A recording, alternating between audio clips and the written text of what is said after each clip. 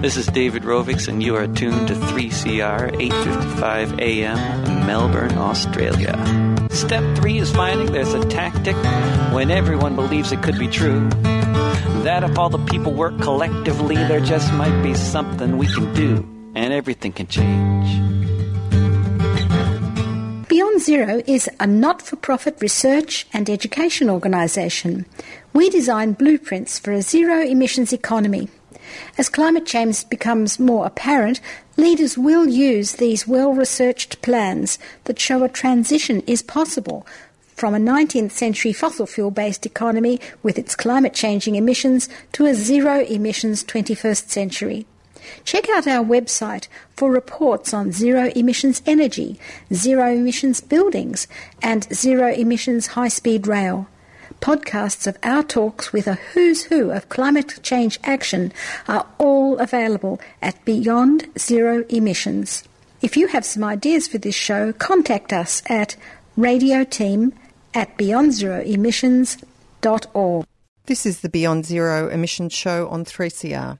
Accessed via the old-fashioned way on a radio at 8:55 AM, live streaming through the 3cr.org.au website or via a podcast obtained from either one of the 3cr.org.au or bze.org.au websites. My name is Jane, and tonight is the second last of our 2015 summer series programs. Come 18th of January, you'll find Viv back in the studio. But tonight we are presenting the piece on the Great Forest National Park, first broadcast on 15th of June last year, that is 2015. Vivian gives a comprehensive introduction to this piece, so over to you, Viv.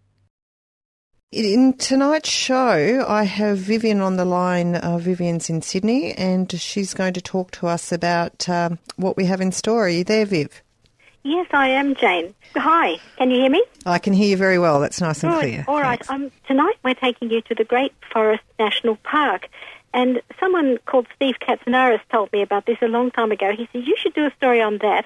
And so I signed up with a tour just Sunday 1 week ago to go up to Warburton. I had the day before interviewed Senator Janet Rice, and she told me, oh, you must see it. It has to be seen. It's a magnificent forest. But the main reason to go now is because the renewable energy target, that tired old thing that's been back and forth in Parliament, is coming up in the Senate today, and they'll be deciding on it tomorrow. And you must, listeners, if you care about this at all or feel brave enough to phone up any member of Parliament, please phone the crossbench senators. So now, it might just seem completely crazy, wood chips, how can they be even included as a renewable energy, but that is part of the deal that is in the Senate at the moment. The implications for forests like the Great Forest National Park, which a lot of which is now not national park, it's state forest, it means it can be logged. It's being logged for white paper like reflex paper that you use in the office, and I went there. So now, I just want to tell the listeners how we got to this amazing thing. We ended up being in a sort of art event, like an opera. It was funny because we missed the bus tour, and someone gave us a lift called Karina Goldfinch, and she turned out to be an artist. And on the top of her car was all these sort of sticks covered in wool, brightly coloured wool, and she took us to a burnt-out wood coop, and it was terrible. I was totally gobsmacked. I got out of the car and it was just half the side of the hill just burnt, charred. It wasn't bushfire, it was logged. It had been logged, and then apparently by helicopter they spray stuff on it that chars and burns the remaining stuff, and they just leave it lying around. It's absolutely awful looking. And then in the background she was setting up her art installation, which made a nice little refuge in this blackened landscape. I heard this opera singer trilling up his incredibly strong voice, and it was like a natural amphitheatre. And it was a man, he must have a counter-tenor voice, and this high-pitched but manly voice, calling out over this valley, and it was just magnificent. And I tried to catch him for you listeners on my, recorder, but I couldn't. The wind kept blowing the sound away, so I went up to him and said, could you do it again? And he sang his enormous song there.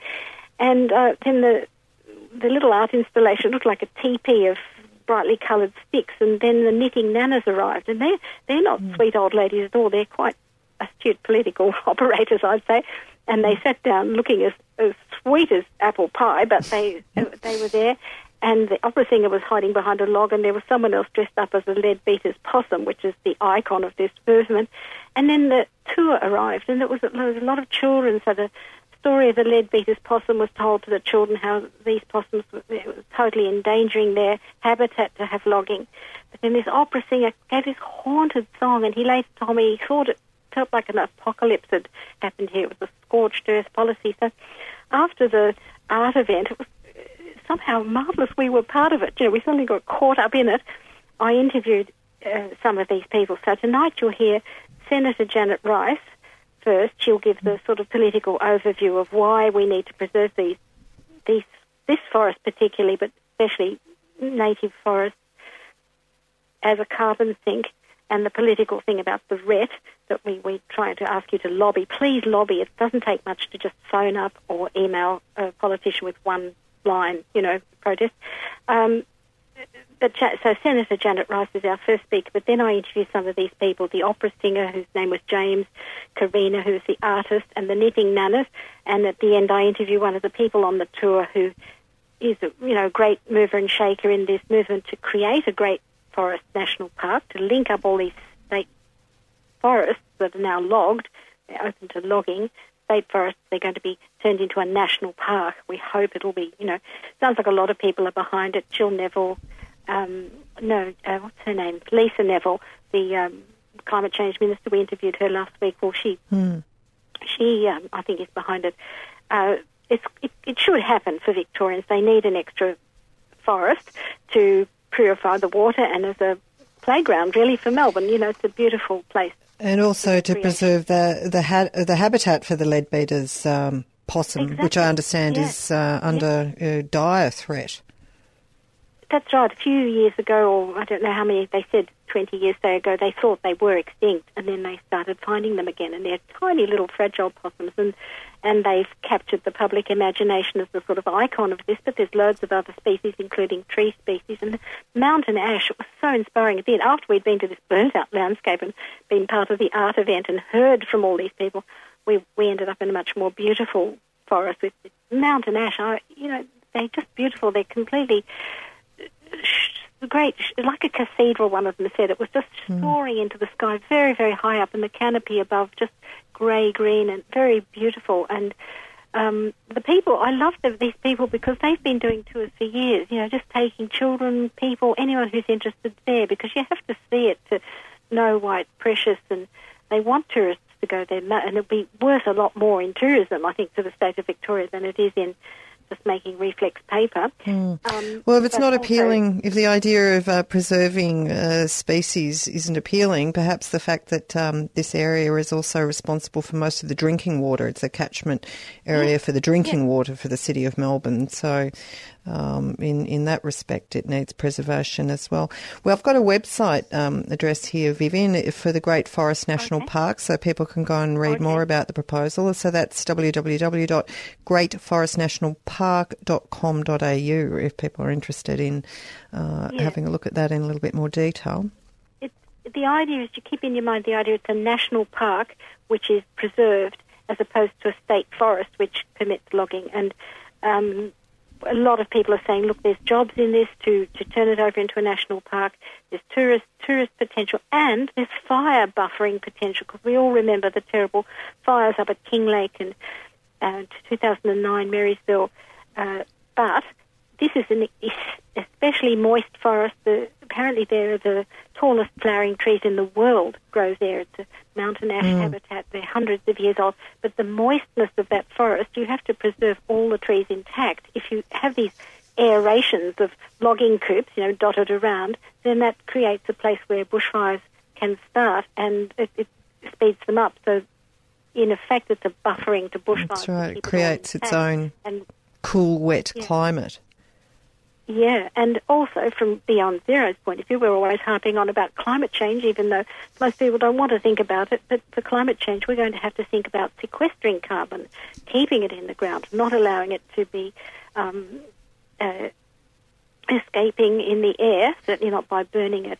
And this sequestering, I think Senator Rice says to us somewhere along the line, she says it's worth about $40 million a year to the state. You know, you can imagine that an enlightened government would be paying the state to keep those forests intact.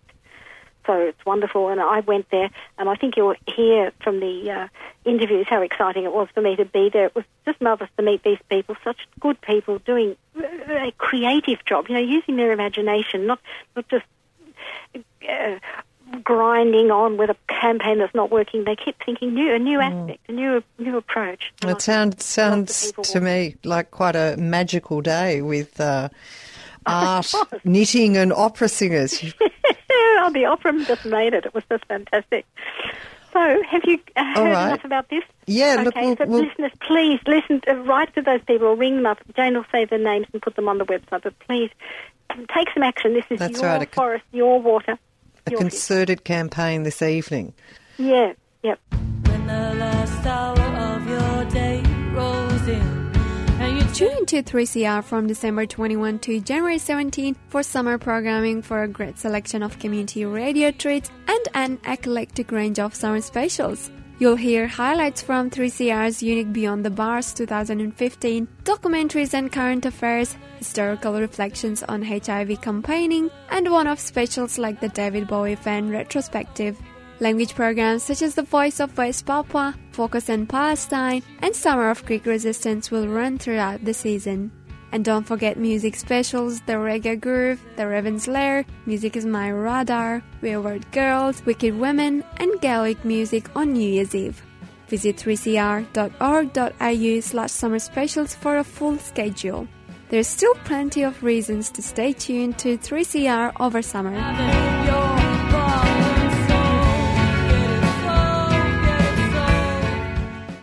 Good evening, everybody. Senator Janet Rice sent me a message this week. It's about the Renewable Energy Target Bill, which has passed in the lower house. She wants all of us who are into climate action to call on senators not to pass it next week. I have Janet on the phone now to tell you about what to do. Hello, Janet. How are you? Hello, Vivian. I'm good, thanks. Could you tell us how you want to work with the ALP on this? After all, they say they're opposed to logging and burning native forests. Well, the renewable energy target, the Greens would have preferred to have seen the renewable energy target left at the rate that it was at 41,000 gigawatt hours. We accept that the government has, that Labor has done come to an arrangement with the government and reduced the target to 33,000 gigawatt hours. Look, you know, if that was the target and that's what they've agreed on, it's better than nothing. As I said, we would have preferred it to be 41,000, but it's been severely undermined by the inclusion of the burning of wood from native forest for energy being part of the deal that was done. So our position is that Labor should have insisted on reaching the arrangement with the government right as a condition of that arrangement that native forest wood burning should have been left out. They didn't do that. So the position they've taken is, look, they moved an amendment in the House of Representatives to remove the native forest wood burning. That amendment wasn't passed, but then they decided they would support the bill in its entirety. We actually think that we'd be much better off, given that the native forest would, if that ends up in the final bill as it's proceeding through the Senate, we'd be better off rejecting the bill completely. Okay, well, look, I don't see how the spirit of a renewable energy target can be honoured if the bill allows what they call forest waste to be burned, because that still emits carbon, and the whole point of a renewable energy target is to phase out fossil fuels. Absolutely, and we know that the logging and burning of forests overall is incredibly destructive of forests as incredibly valuable carbon stores. We've got a situation where the government is calling what they're going to be burning wood waste, but in fact we know that it's not waste at all, and it certainly isn't real renewable energy, and is going to be competing against genuine renewables such as wind and solar in having renewable energy certificates allocated to it.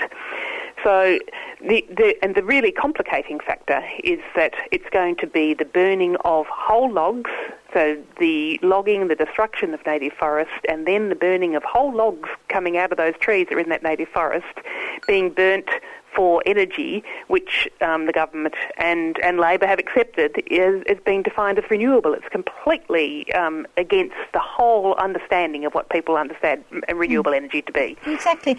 I've noticed that the discussion of the RET, it's been going on for so long, and I've been to so many of those community forums and so on, but so many of these discussions of the RET managed to leave climate change kind of out of it. They don't mention the word.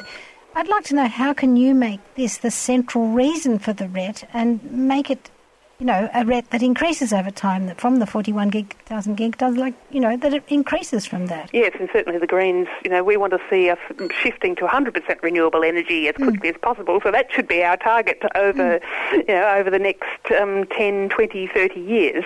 And so, with the 41,000 gigawatt hours as just being a stepping stone towards that.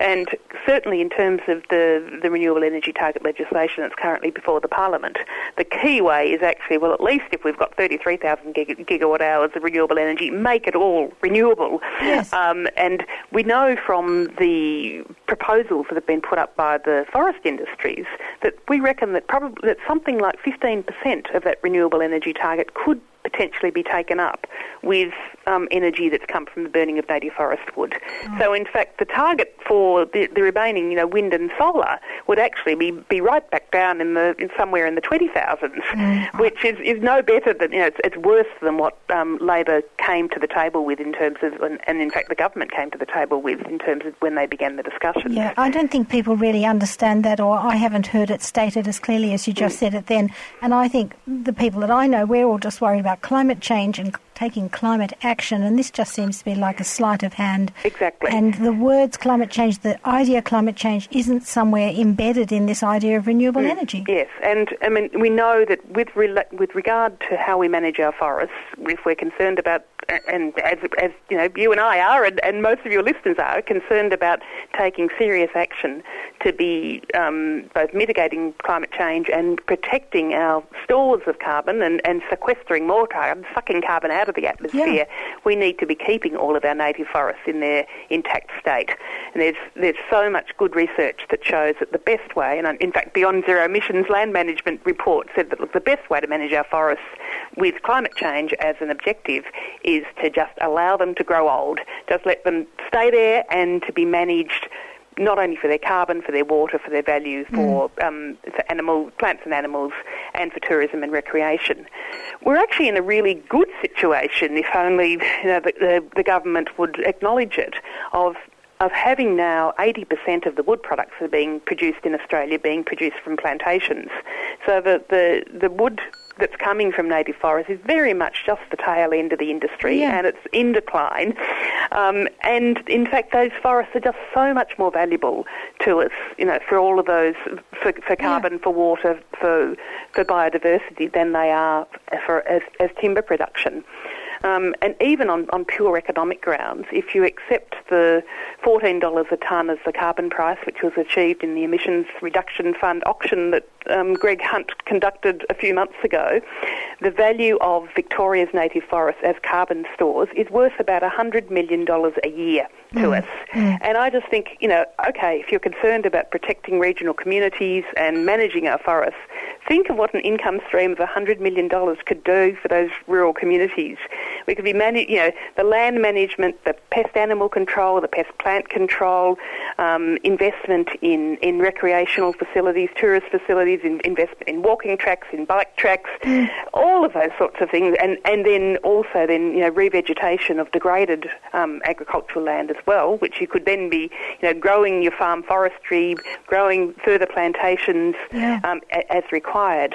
That income stream of $100 million a year would enable you to do all of that. And that's just looking at it from an economic perspective. But essentially the reason we're going down this track is because we've got vested interests in the native forest timber industry who just want to keep on making a lot of money out of our forests which, increasingly it's becoming very obvious that, as we've known, it just gets subsidised to the tunes of tens of millions of dollars every year. So it's a no-brainer as far as I'm concerned. Yeah. You look at East Gippsland Forest, for example, where there's been the recent revelations from Vic Forests that it's costing us $5 million of public subsidies to continue the logging, and yet if we were protecting them as carbon stores, it would be worth about $50 million to the state. Right. Well, look, I'm just coming back to the ALP. I imagine that they are, getting pressure from their unions. There are jobs in that logging. What would you say to those people, who have jobs now in logging and don't want to lose them? Well, again, the good news is that most of the jobs in the timber industry are actually now in plantation forestry. There are very few jobs in native forestry.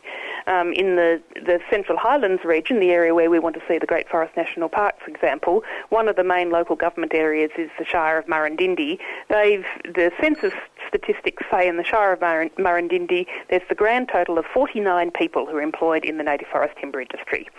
It's a very, very small number of jobs, and most of the incredibly inflated overestimates of jobs in the native forest timber industry are all based upon very excessive multiplier figures. Every person you employ then is going to have this flow-on effect of having lots more people employed in other industries. Whereas, in fact, we know that there are much more, in fact, employment in tourist industries and recreation and potential other industries, and potentially growing the number of people that are employed in plantation-based forestry, being the much more sensible direction to go in.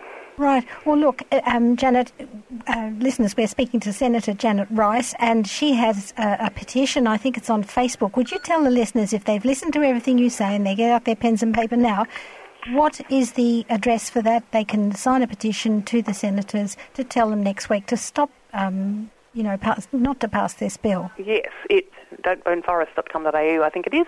All right, don'tburnforests.com.au. Yes, and so you can go onto that petition, and the other thing that we're asking people to do is to be calling the Labor leader in the Senate, Senator Penny Wong, to say that, look, if the amendment to remove native forest logging from the renewable energy target doesn't succeed, that Labor should walk away from this deal altogether. Right. All right. And we're also encouraging people to be making contact with the crossbenchers in the Senate, who have, essentially we can get rid of this the legislation, including native forest burning, with the support of Labor, the Greens, and we need 3 of the crossbenchers. And so sort of get the pressure on those crossbenchers, and to get them to understand how much people are concerned about the protection of native forests and how this is going to be such a bad deal for our forests. Okay. We really encourage people to contact them. All right. Okay, look, let's talk now about this thing called the Great National Forest. I've heard a lot about it at various, sustainability festivals, and you see a big map with all these green patches just expanding out from Warburton and so on. And I know it's meant to be a grand and wonderful and world-renowned sort of forest. If we stopped logging in that forest, the Great National Forest, National Park, is it? The Great Forest National Park. The Great Forest National Park, sorry, yes. If we stopped logging in that area, which is Victoria's Central Highland area, what would that mean for, in numbers, in saving carbon emissions? Well, there's a report that's on Greg Hunt's desk at the moment that's been sitting there since the beginning of the year, which the details of were leaked to The Age earlier this year. And as a senator, I've been asking for this report, but both in letters to Greg Hunt and through Senate estimates. But as we understand it, if we stopped logging the areas of forest that we want to see included in the Great Forest National Park, it would be the equivalent of stopping the emissions of 3.4 megatons of carbon every year. And in carbon credits, as I was explaining before, at the carbon price that was achieved in the auction a couple of months ago of $14 a tonne, would be worth about $40 million to the state. It's as a carbon sink. That's right. Yes, so you can put a number on this as a carbon sink. Yep. That's right, and so basically letting the forest that's there just grow old, and we've got there's very little remaining old growth forest. So some of it's old growth forest in this area, but a lot of it is forest that was has regrown after the 1939 bushfires, so it's now 75 years old, and is just at the stage of these mountain ash forests that are, they're growing incredibly strongly and have got a huge role in sequestering carbon, soaking up the carbon to the atmosphere, and allowing them to grow old, doing that, soaking up carbon, and then letting them get to the stage of being the 120 to 150 years old, that then allows them to be habitat for the whole range of threatened animals that live in this forest, including the critically endangered Leadbeater's possum. Is this done in other countries, that you take a forest and you sort of pay the people to manage it by calling it a carbon sink? Yes, and in fact, there have been various proposals around the world of protecting areas of forest, protecting areas of the Amazon, for example. And I know that there were some African forests that they were really trying to be getting international funds in order to protect the forest, and so then protecting it as a carbon sink. So we know that if we're going to be successful in tackling climate change, we've got to be reducing our emissions drastically and dramatically, and we've got to be protecting all of our carbon sinks that we've got and increasing the amount of carbon that we're removing from the atmosphere. So our forests have got an incredibly important role to play. Well, someone said at a meeting I was at during the week, Indian people at the moment around Hyderabad are dying. I think over 2,000 people have died in heat waves, 48 degrees, 47, 48 degrees. People living in very minimal shelter and just dying. The human body just can't stand that. Well, that's from the that can happen in Australia too. We have heat waves. and this is the impacts that are being felt in the world with the current level of warming above pre-industrial levels. We're only at about 0.8 degrees Celsius, and currently we are on track for overshooting well beyond the guardrail, which is already considered too high, of 2 degrees, and we're heading, directly for 3, 4, 5, 6 degrees. It will be incredibly difficult for very large, for millions, if not billions of people in the world to continue to survive. You look at the science, and you know that the areas of the world, it's going to be virtually impossible to grow food anywhere in the tropics, for example, with 4 degrees of warming. With 4 degrees of warming, our wheat-growing areas of Dubbo become like the central deserts of Australia. And the heat, the human body just cannot cope with that level of heat.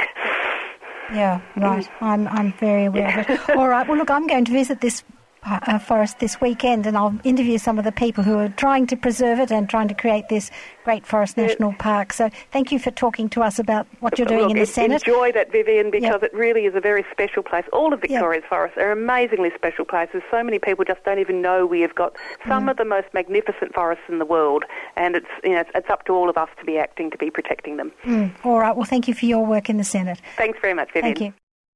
I'm Helen Razor, but that's deeply irrelevant. What is relevant is that you're listening to 3CR on, what's that frequency again, dear? 855. I told you, Helen. 855. And what is relevant is that you're not listening to that other crap. So well done.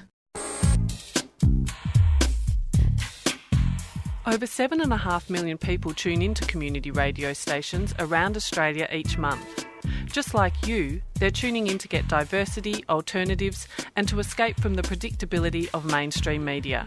And it's good morning from the Concrete Gang. And we're getting stuck into the garden show. Good afternoon and welcome to Ruminations here on 3CR. Welcome to another edition of Great Voices, 3CR's classical vocal program. Good morning and welcome to the Latin American Update program, 8:55 a.m.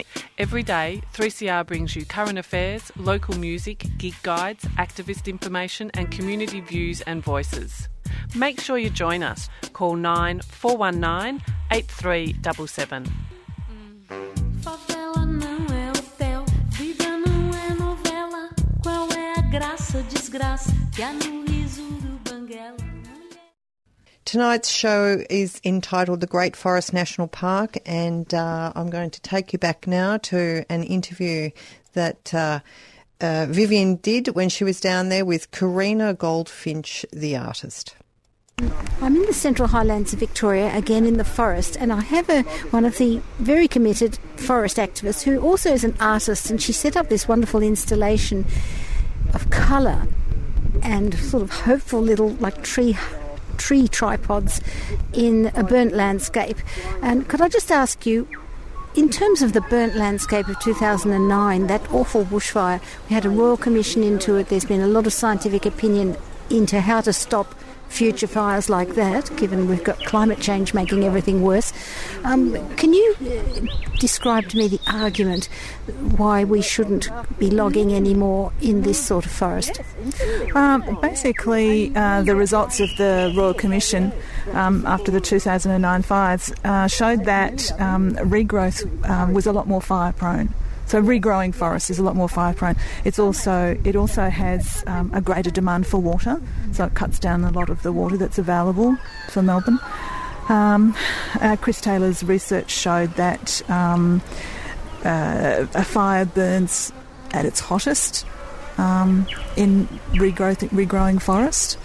So the fact that you're cutting down a lot of these forests here and in great swathes and big patches means that this regrowth has got a high demand for water, and it's also a lot more fire prone than it ever was. Would you say that the centre of the forest with the really old growth is the really moist part of the forest? That's in fact a fire retardant if more forest was like that? That's right. You get this thing called the edge effect. So when you start creating holes in these patches of forest, what it does is the dryness and the light starts creeping in, and it starts to dry out the forest. So that's making it more fire prone as well, and creating a sort of more of a hazard for local climate change too. Could you just talk a little bit about your artwork here? I know artists don't like to put in words what they've already put into reality, but just talk about it. No, I know it's awful. It's an insulting question to ask an artist. What does this mean? I mean, we can see it's interesting and it's beautiful, but how do you feel this interacts with this rather devastated landscape we're sitting in? It's an attempt in a way to bring some light and some colour into this black landscape. The fact that it's made these sticks, it's from the same material that this landscape is made from, and it's attempting to make it precious. It's also the tripod in Tasmania, and a tripod in forest activism has long been used as a bit of a statement. People have been building tripods over roads. There's a reference to the World Angel there down in Tasmania, which was something that really inspired me to tears. What was that? They did a done in the World Forest, and I can't tell you exactly the date, but they erected a very large tripod over a road, which effectively stopped the logging, and they had a young woman dressed as an angel, dressed in white and dressed as an angel, perched up above. A stunning statement, absolutely stunning. Yeah. I'm Jane Clifton, author, musician, actor, marriage celebrant, author of The Address Book. I've always been fond of 3CR, and not just because they played the song by my band Stiletto, Woman in Trouble, 50,000 times. I was grateful for that, but that was a few years ago. Here I am again after all these years, and so is 3CR, still supporting musicians and writers and people with ideas to share. Keep going, 3CR.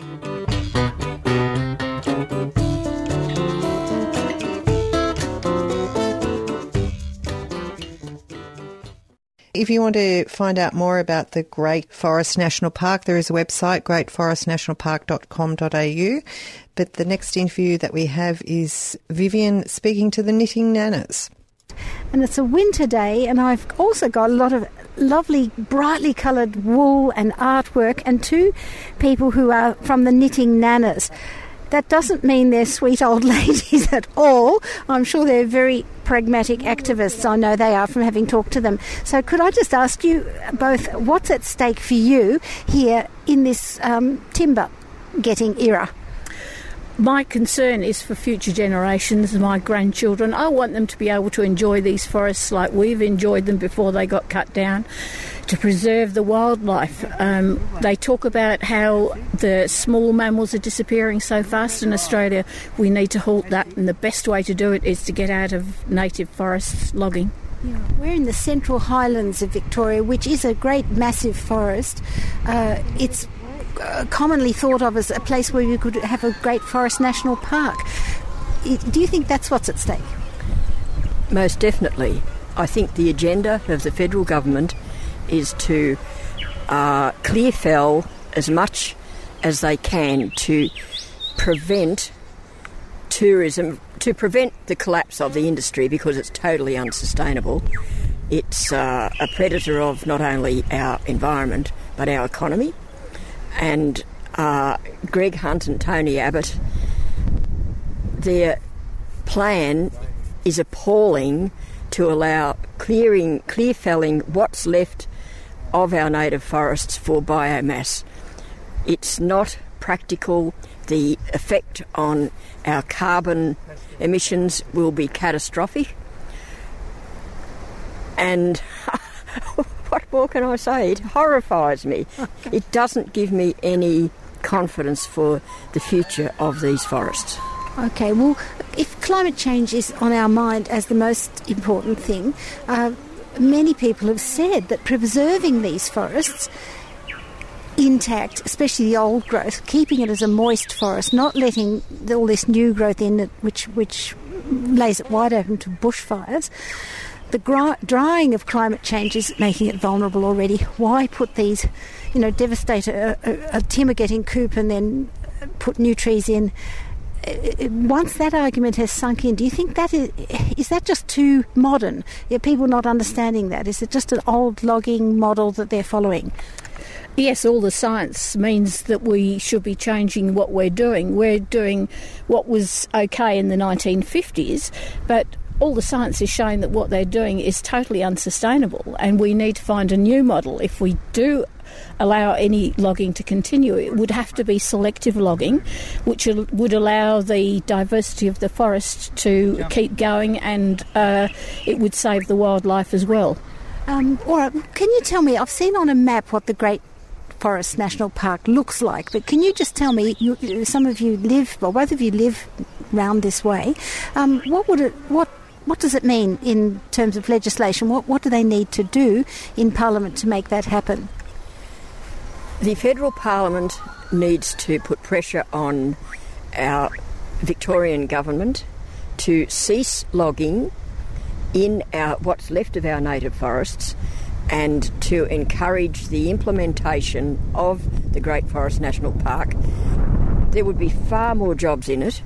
If they don't do that soon, there will be nothing left for tourists to see. And tourism brings in 10 times the dollars and jobs of native forestry. It's unnecessary, the native forest logging, and it's a no-brainer regarding climate change and making the forest more flammable, water loss, and I want something to be left for my grandchildren and great-grandchildren, but most of all for our viability.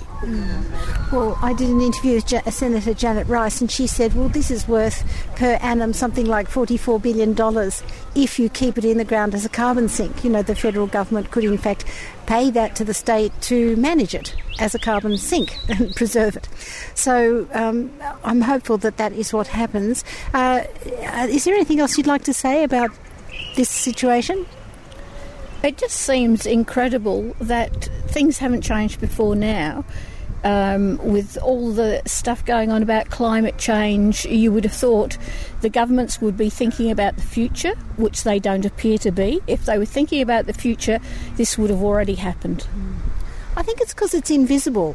To me, it's invisible. I've never seen this before. I'm really shocked at the wastefulness of it. Do you think that's the reason? Definitely under this federal government, they are rushing backwards rapidly, determined to plunder the environment totally, and it's the worst government I can recall, of course, and I urge voters to vote them out next year and allow policies to be implemented, such as the Great Forest National Park, to begin to repair the awful damage that's happened in the last 4 or 5 decades of clear-fell logging, industrial-scale logging for wood chips. That's 2 concerned citizens sitting with me in the forest of the Central Highlands of Victoria. And I think those 2 women, or concerned citizens, as Vivian called them, are representative of the Knitting Nanas, who are also quite prominent up in New South Wales against the anti-coal seam gas.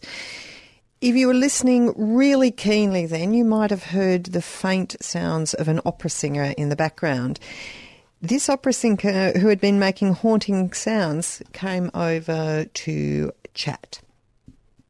I'm in the forest in the Central Highlands of Victoria, surrounded by charred logs, and I found another local person here who has been singing. He's been practising some opera, which is very uplifting and mournful as well, and I would like him to just give his comments and his thoughts on this destruction and what could be better. What could be a better way of dealing with a beautiful forest?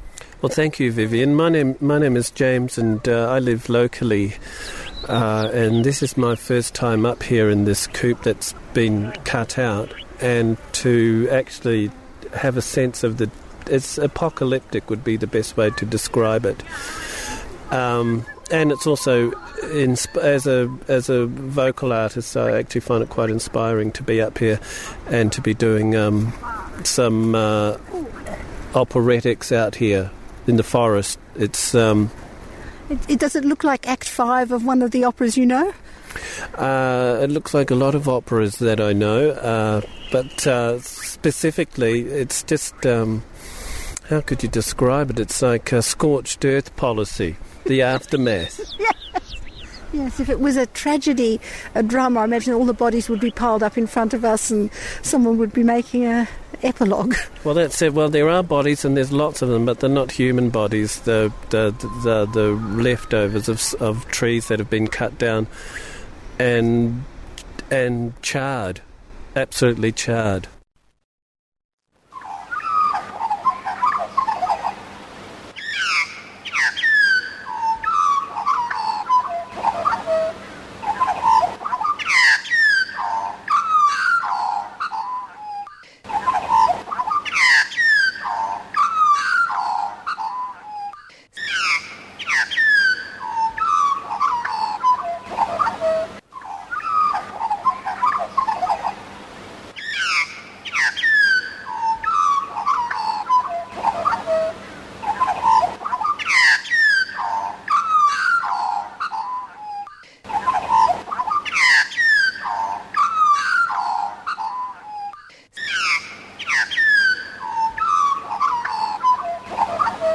So that was James the opera singer, who also joined the Knitting Nanas, Karina Goldfinch out in the Warburton Forest. I think it was about 10 days ago now with Vivian.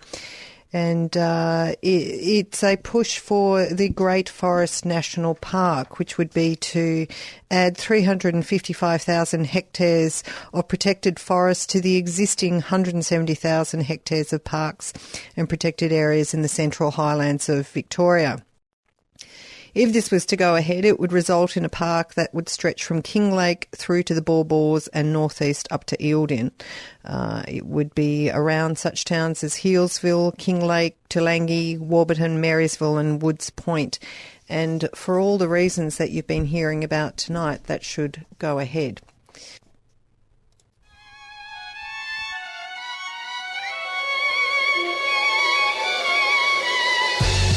Hey, what's up, y'all? This is Paul Miller, a.k.a. DJ Spooky, straight out of New York City. I'm checking in with Australia on 855 on your AM dial. And remember, community radio is subscription-sponsored, and I think it's incredibly important to always remember that it's a different perspective. Check it, community radio, now and beyond. Get lost in science.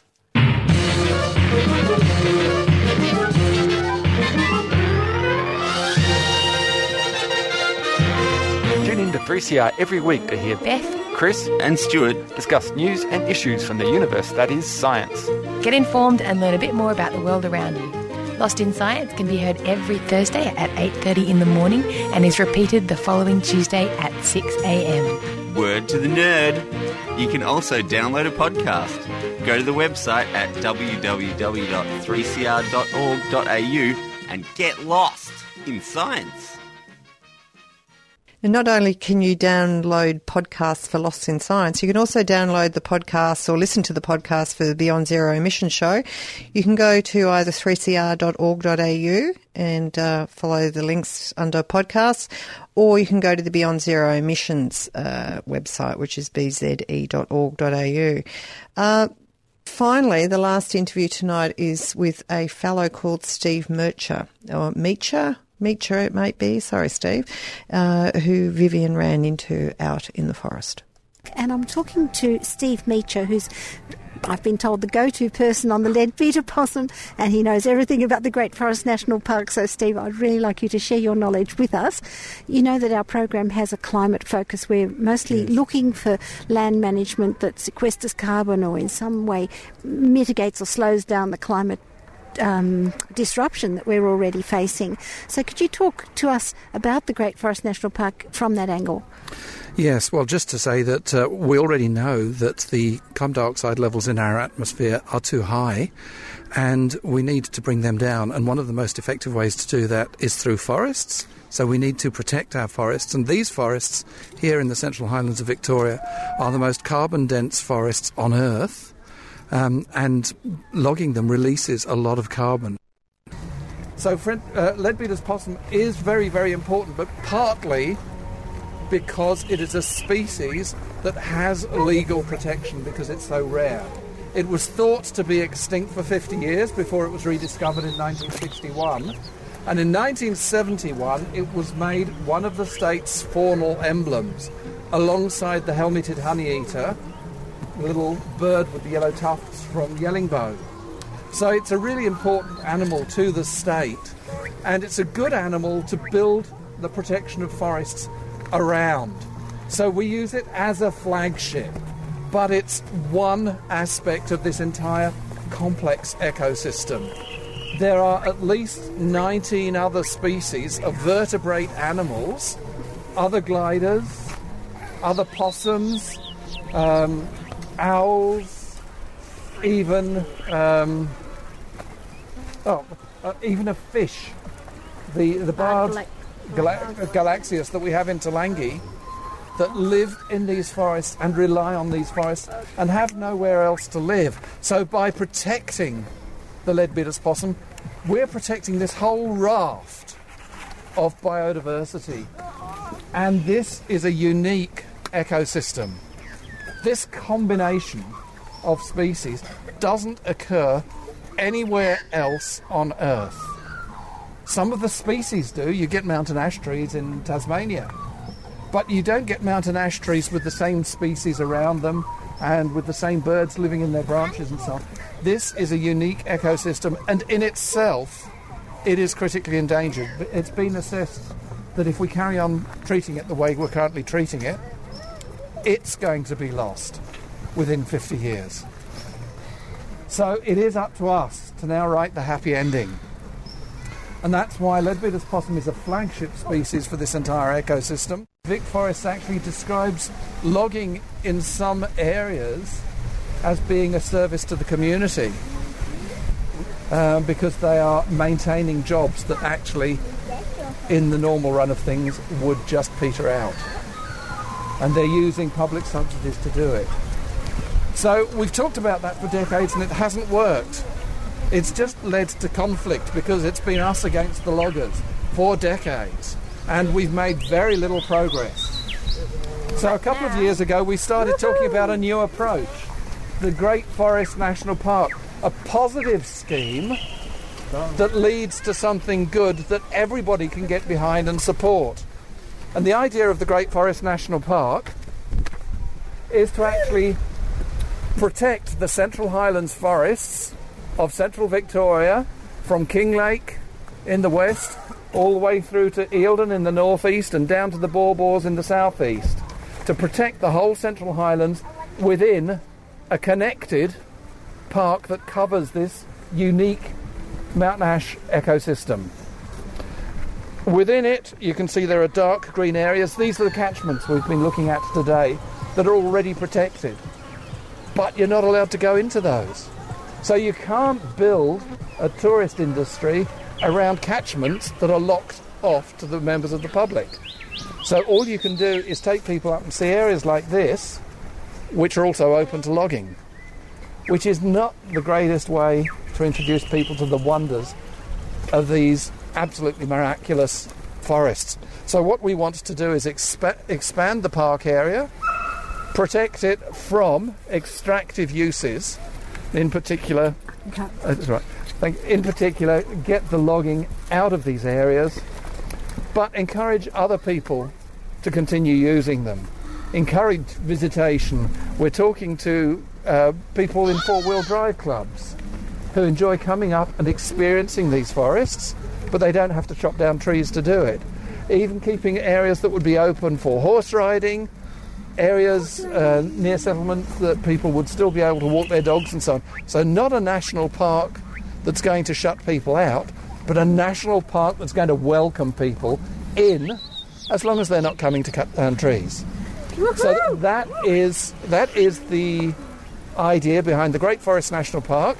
We launched it a couple of years ago, and during the election campaign last year, it developed an enormous momentum, a head of steam, I was going to say, looking at the smoke from the fires. And it really actually changed the election result. Leadbeater's Possum and the Great Forest National Park campaign had a significant effect in the seat of Prahran, for instance, where the Greens actually took a seat from the coalition, which is the first time that's ever happened, and at the pinch point in the count for preferences and so on, the difference was 14 votes. Well, I believe I can sincerely say that the Great Forest National Park campaign, we were handing out brochures on stations and so on, this campaign actually would have got those 14 votes and got Sam Hibbins elected in Prahran. So we actually changed the result of the election, and of course that makes the big parties aware that this is an issue that can change election results. It's an issue that they need to act on.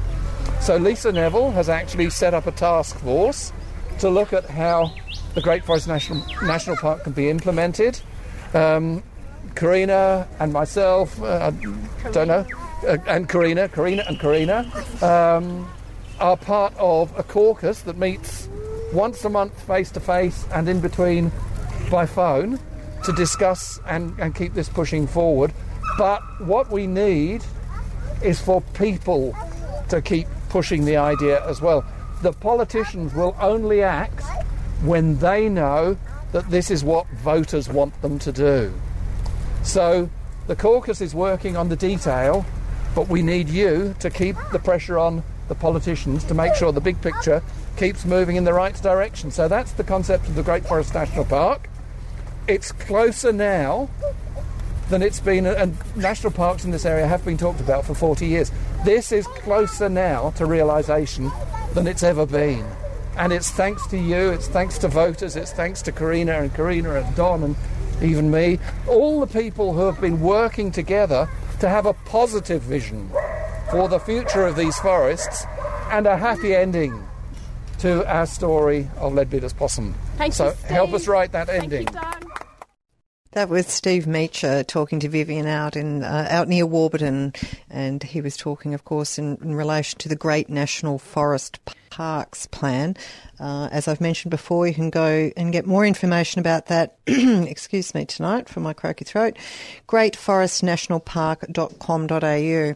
Indeed, please do go and check out that website for the Great Forest National Park at greatforestnationalpark.com.au. There's some very good reasons to support that plan. Conservation, water catchments, tourism, climate and places of spiritual nourishment, to say the least. That's it for the show today.